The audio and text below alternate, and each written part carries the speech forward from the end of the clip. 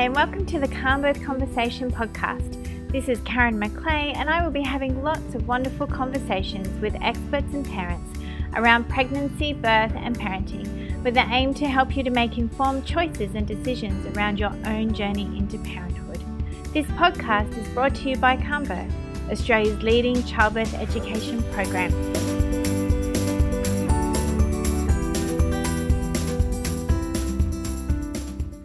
So welcome everyone to another Calmbirth Conversation. I'm Karen McClay, Director of Calmbirth, and I feel very privileged today to have Dr. Andrew Bisits talking to us about breech birth. Now, Dr. Bisits is an obstetrician at the Royal Hospital for Women, where he is the medical co-director of maternity, and he's also one of the lead obstetricians in breech delivery here in Australia. So welcome, Andrew. Hi, Karen. Yeah. Hi, and so do you want to just tell us a little bit, Andrew, around how you got really interested in vaginal breech birth and exploring women's options around this? So the way it started was that when I was training in obstetrics and gynecology in the 80s, breech birth was still very much an option. It was part of your training. And what I noticed, it was already apparent that there were perhaps concerns about some of the increased risks associated with it. Caesarean sections were becoming better and better, and so there were a number of people saying that you should be doing a caesarean on all these. The other thing is that we were starting to develop a more refined technique for turning babies. So at first I was very interested in the options available for women, and I was very interested in how to make decisions about this. Then what I noticed over the years was that in those years is that increasingly more and more caesareans were done for babies that were presenting as a breech. There was increasing anxiety about birth in general, and it's mainly because of the medico-legal pressures. And then where this was being expressed very clearly was in the case of breech birth. There was increasingly that voice that this is just perhaps a bit too dangerous. You should be just doing a caesarean on all of these. And so parallel with that, I was noticing that, all right, we were doing more and more caesareans. And I became then interested in the whole area of, well, this is sort of being driven by fear. We're just drifting one way. And I thought, this is not a good thing, And so then I focused on the area of breech birth. And someone said that a big study was planned to see whether what was the best way to deliver a breech baby.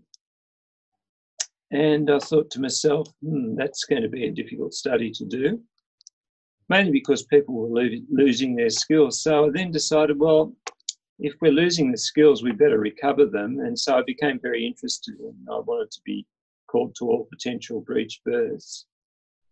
And so because I was at these breech births, and I said I would back them up, that clearly made me look at birth in general more closely, particularly normal births, what helps or hinders birth, and particularly women's, that positive mindset. If you've got a positive mindset, I can do this. And, I just came to realise the obvious, that if that's the case, things go much better. So I became interested in that, and I became interested in, well, how can we help women have safe vaginal breech births? Then the results of this study came out, and then it was obvious that, that reported a higher rate of complications. But then I thought to myself, well, is this the last word on the subject? I also realised that there were still women who, despite whatever risks you told them about, within reason, they would say, look, I want to birth my baby normally. And so again, I became very interested in that, and I felt almost a duty to support these women. Part of the duty, that sounds almost very noble. Really, there was a lot in it for me, in that I was learning more and more about normal birth, and it was a variation of normal, the breech birth, but it was very much a normal birth, and I've always found that fascinating, and I still remain fascinated with it. And there's been increasing pressure for women not to have vaginal breech births at all, not to have that option, and I don't think that's a good thing. I think there has to be options. There's just as much pressure around vaginal breech birth. There's just as much negativity these days. And so I would like to continue supporting the option of vaginal breech birth for women, but it is becoming increasingly difficult. Yeah, absolutely. And that's certainly what we're seeing in our statistics here in Australia, and even just as our practice, as a practicing midwife, it's not only are women not given that option of vaginal breech birth, even if they were to be given that option, it's very difficult for some women, particularly those that are in rural areas, to be able to achieve that, because there's just not the skill there of caregivers to actually help them with vaginal breech birth. So I guess while we're talking about this, maybe what we need to talk about first is, what is breech presentation? What actually are we talking about at the moment, and what percentage of babies remain in a breech presentation by the time women are ready to give birth? So it's roughly, if you were to not turn babies, roughly 3 to 4% of women, by the time they go into labour, will have a baby in the breech presentation. I think we've always used the figure more like 3%. Mm-hmm. Okay. Yeah, and breech presentation, that's basically coming bum first. So the baby hasn't rotated so that the head's down in the pelvis. That's right. It's stayed upright, and either the bottom or at times the feet are the presenting part. Right, coming into the pelvis.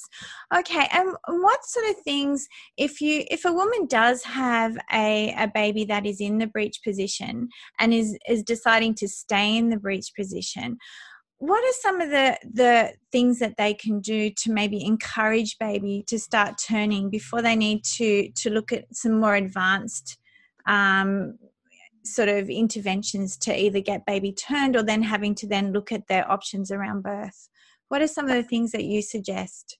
So you're not talking about external cephalic version here. You're thinking of other things. Yeah, other things first before we go to that, and we'll have a chat. Yeah, sure. Look, I'm not sure. There are plenty of things to try. There are positional changes. Some people, I've heard the recommendation of swimming, acupuncture, moxibustion. There's the more and more I notice women are very attracted to the Gail Tully Spinning Babies website. Yeah.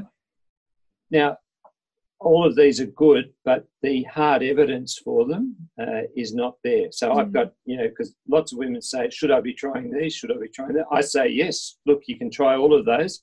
I'm not sure whether it works, but I suppose the main advantage of those, if there is a benefit, is that it's about positively engaging with your situation rather than saying, isn't it terrible my baby's in a breech presentation and I'm really scared it's just saying, well, let's do something about this.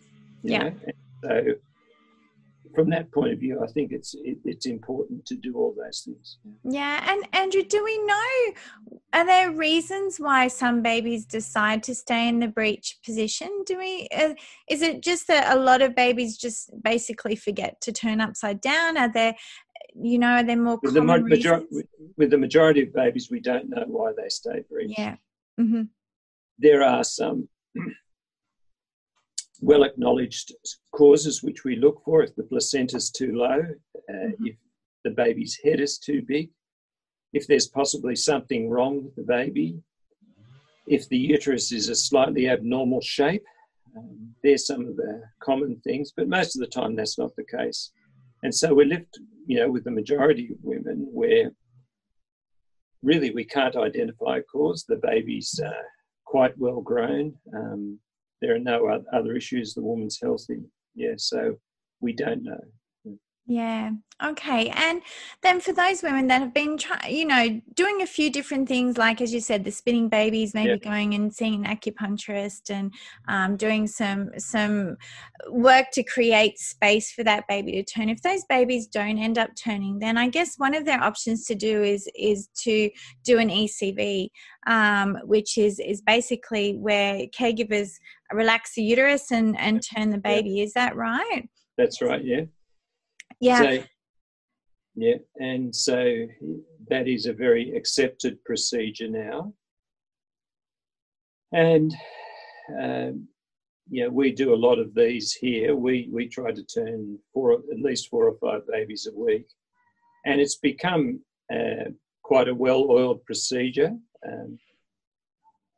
We encourage more and more the use of the uterine relaxant. We always monitor the baby's heart rate before the procedure. We check with the scan. We always like to know whether the baby's appropriately grown, not too big, not too little. We like to know that there's plenty of fluid. Knowing all those things, then we usually discuss the aspects of the procedure, and we like to get the uterus relaxed with a small injection of terbutaline, which is similar to Ventolin. And you'll try 2 or 3 times, maybe 4 times, to turn the baby. It's a procedure that shouldn't hurt. It has to be taken slowly, and you've got to carefully grade how much pressure you use as to how the woman's coping with it. But it shouldn't hurt. It's not something you want done every day. And so under those conditions, 50% of babies turn. Works more often in women who've had a baby before because the uterus tends to be more relaxed. Yeah. Emphasis is it's a safe procedure. I've been doing these for 33 years now, and I've never seen a baby harmed as a result of this. And that's amongst all the ones that I've done and the ones that other people have done. So that's a lot of babies. I can tell you that's roughly, when I've tried to do a few back of the envelope combinations, about 6,000. And seriously, I've never seen a baby harmed. I've seen a number of caesareans happen because the baby's heart rate dropped at the time.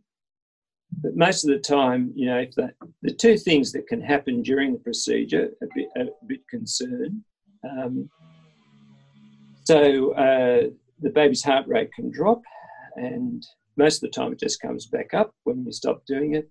The other thing, if it doesn't come back up, you do a caesarean. So, look, I've seen caesareans done as a result of this procedure, perhaps about at most 10 times in the last 33 years. And I would say that in 5 of those occasions, it really didn't need to be done because, the problem had resolved, but people were so shaken up that they just proceeded with it. The other thing that can happen is that there can be some bleeding. Sometimes that settles down. Other times it might not, and that's when you have to do a caesarean. And that's because the afterbirth separates. Nastier complications like the baby, again, I don't like talking about this, but so there are things out there that you could cut off the blood supply to the baby and the baby could die. Clearly, I've never seen that. I've heard of cases where that's happened, but they're very, very rare. So with our precautions of doing a scan, monitoring the baby, giving the woman careful instructions after, and emphasising that, I always just say it's not a game of rugby union. It's a very worthwhile procedure to do it. And I think particularly in an age where it's, everyone's so anxious about vaginal breech deliveries, I think we should be encouraging turning babies, quite enthusiastically. Yeah. And Andrew, you do that at the Breech clinic there at the Women's. So there's an actual clinic that deals with women whose babies are in a breech presentation. Yep. And do you accept women from all over the place Yep. to come there? Because I guess that's one of the issues, and particularly here where I work in a country hospital, again, the clinicians are not that comfortable with ECVs, let alone vaginal breech birth. But, it's lovely to be able to say to the women, look, this is an option for you to be able to do and go and discuss and have more choice around that. As well. And so that's an important thing, I think, for women to understand, is that if where they're birthing or their caregivers are not comfortable with ECVs or even discussing options around vaginal breech birth, that they can go elsewhere to get a second opinion on it. And there is also the Breech Clinic at Westmead as well. Are there Breech clinics down in Victoria and other states that you're aware of? Now, Victoria, perhaps the best support will be at Monash. Yep. Monash Medical Centre. I think clearly they'll turn babies at the Women's and the Mercy, but the hospital that offers the most choice is Monash Medical Centre. Yeah. And what about Queensland?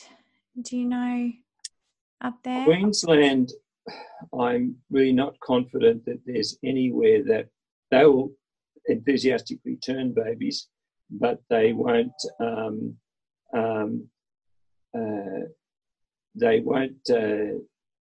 They're not too keen on vaginal breech. So there's nothing positively set up. Right. So really, the best setup, if I'd have to say, is at Westmead. Okay.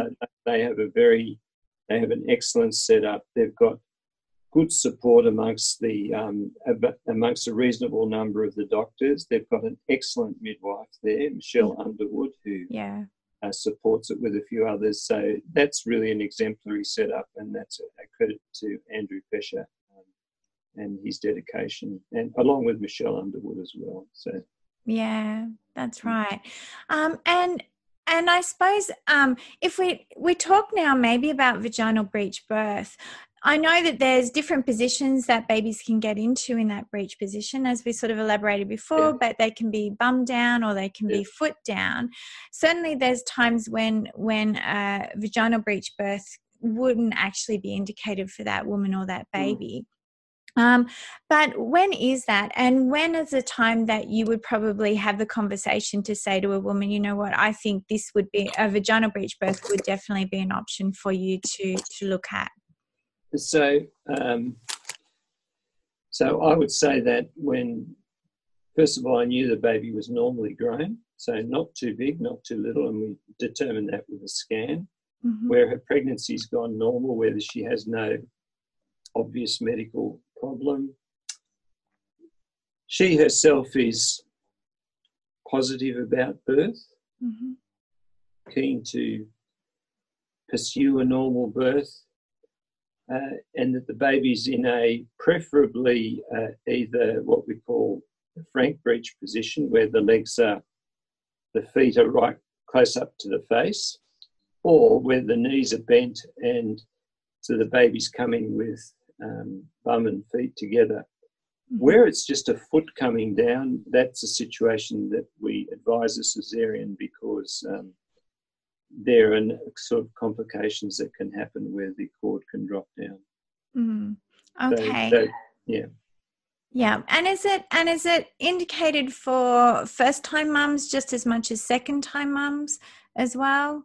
Look, it should be. It should be, because first of all, we have to do everything we can to get first-time mums to have normal births. Now, there's a lot of pressure on first-time mothers, particularly in the situation of breech, where it's said that, well, look, it's your first baby. We don't know how it will go. Best to have a caesarean, right? And while that's said with the best of intentions, they don't realise that if you have a caesarean with your first birth, what's going to happen the second time is that you'll have a caesarean. Even though we've got the choice for a VBAC or an NBAC, or call it whatever you like. The overwhelming majority of women are not having normal births after a previous caesarean. One of the reasons is that, again, that invites certain risks because of the scar. So it makes sense to, particularly with the first birth, amongst other reasons, to consider a vaginal breech, and because it sets up the possibility that you'll have a normal birth in the future as well. Sure, you take precautions with it. The data around that, there are some data to say that more women in their first births have a caesarean, but actually data from a good colleague of mine in Germany, she's got quite a collection of first-time mothers having a breech, and really it was no different. So it's I don't think there's anything from a safety point of view to say that first-time mothers can't have it. And there are lots of positive reasons why first-time mothers should consider it. I mean, clearly it is the woman's choice, you know, but most women, from what I can see, actually do want to experience labour, right? And they shouldn't be scared out of that, right? It's very important that they have the opportunity to experience labour because it's just a totally unique event.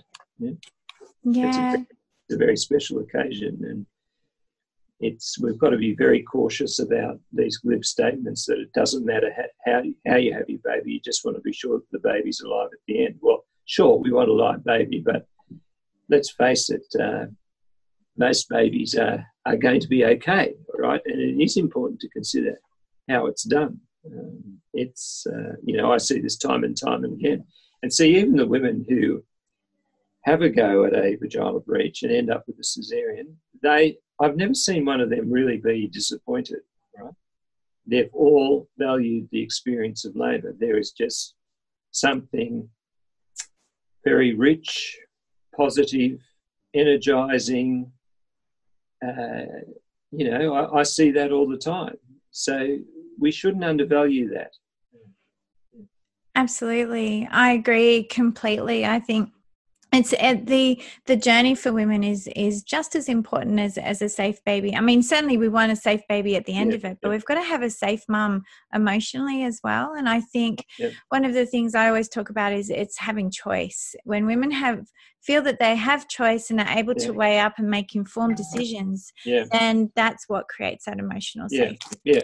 It's when that choice is taken away from them that it's an issue. And that's with anything that we have in our life, really.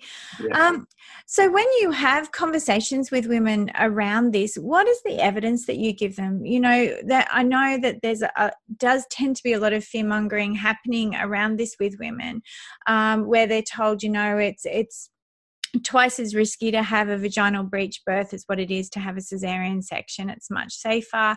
What is actually the evidence saying, Andrew, that you work with? So I'd like to tell you how I do it, all right? Because I don't like to launch straight into risks and numbers. I like to put that in the context of the first bit of evidence is to know how the baby does it, all right?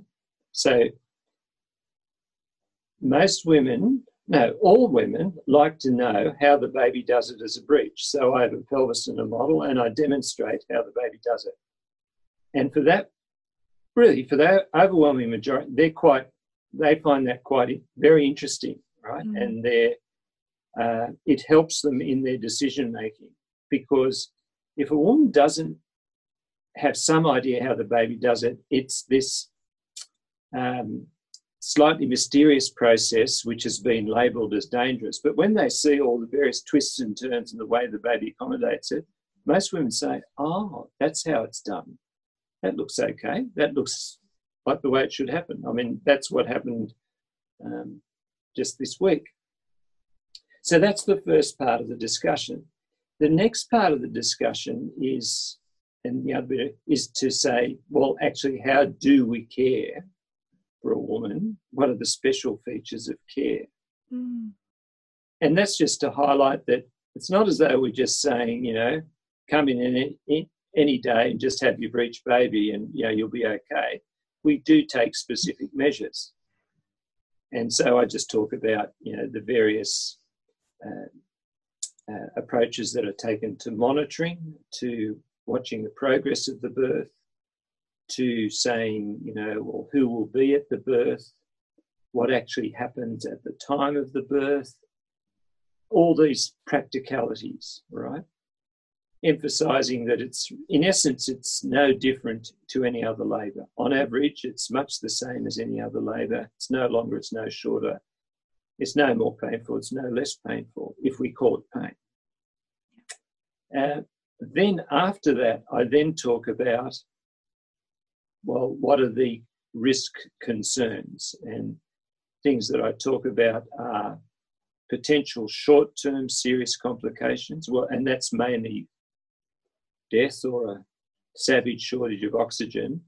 And I just use the consensus numbers from the British College of Obstetricians and Gynecologists, essentially saying that if you have 1,000 women attempting a vaginal breech birth, where everything's basically okay, 2 out of that 1,000, on average, will have some nasty complication, right? Again, they're things that we don't like talking about. Mm-hmm. And it's either death or a savage shortage of oxygen could harm the baby. If you look at a head-first birth, it's 1 in 1,000. If you look at a planned elective caesarean section, it's 1 in 2,000. Now, each of those is low. There are differences, and the way we establish those differences when you look at enough numbers, right? And you need those numbers because it's a relatively rare event.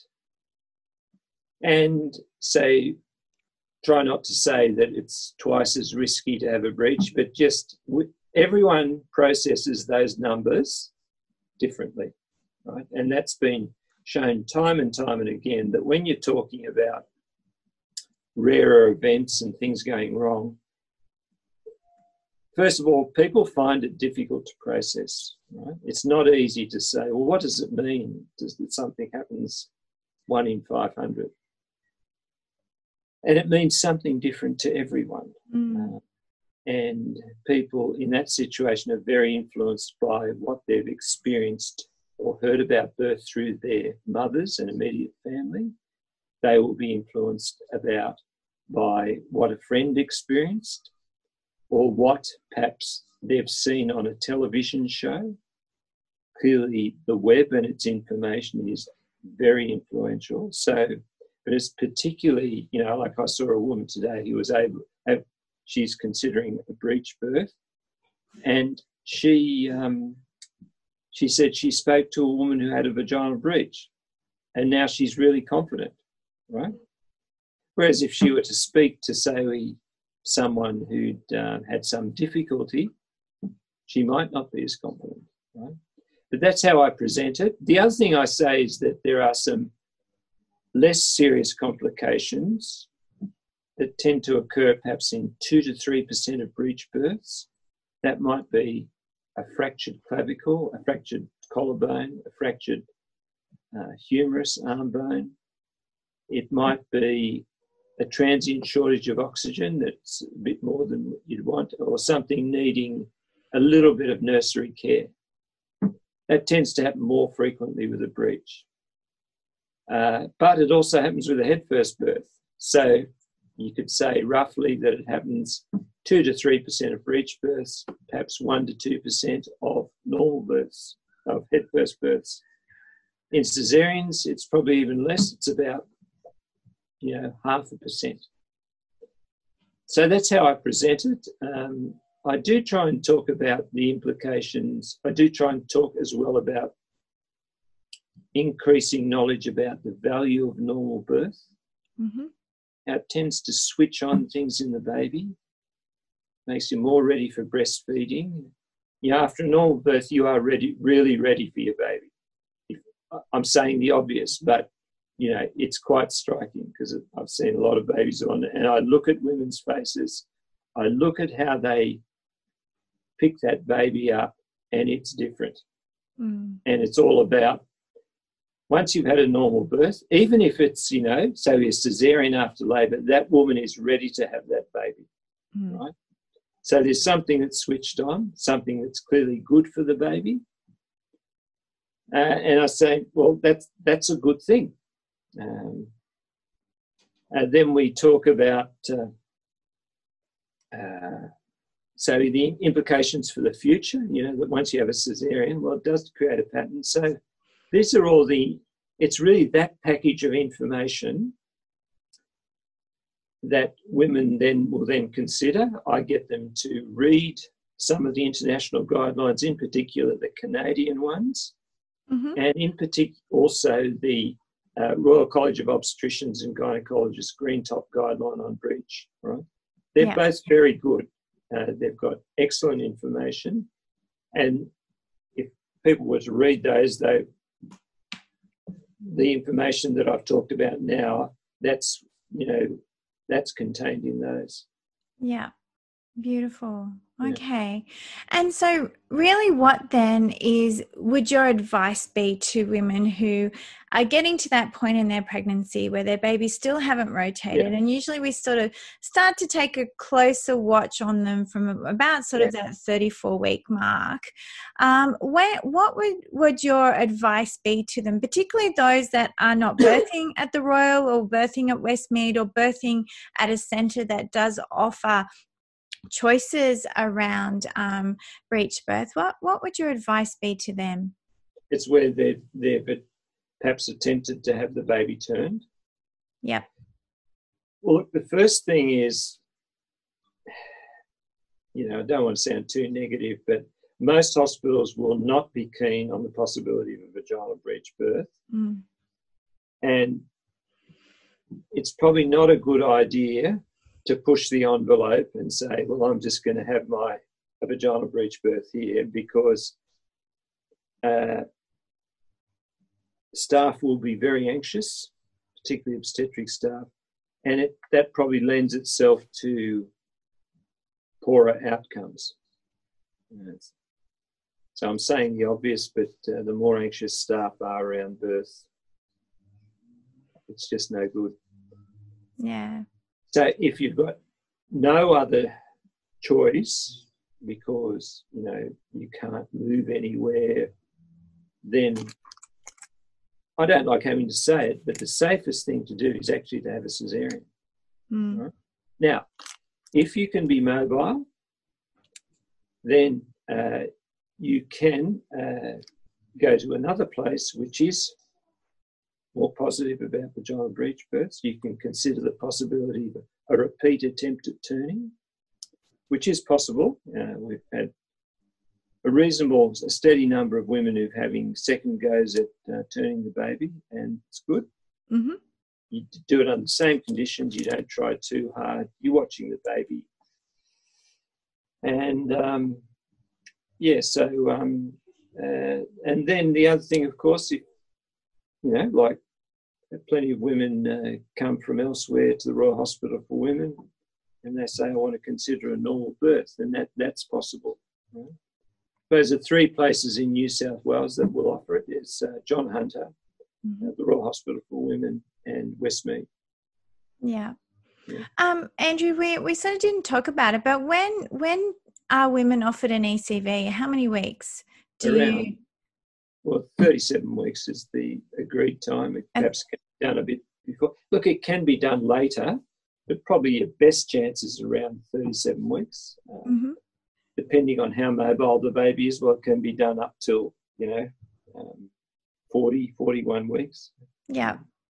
Okay, beautiful.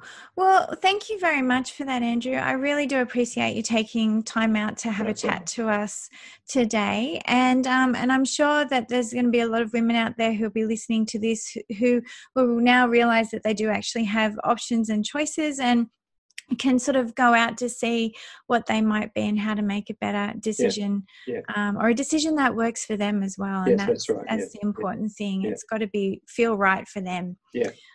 as well. Okay, so thank you very much for joining us.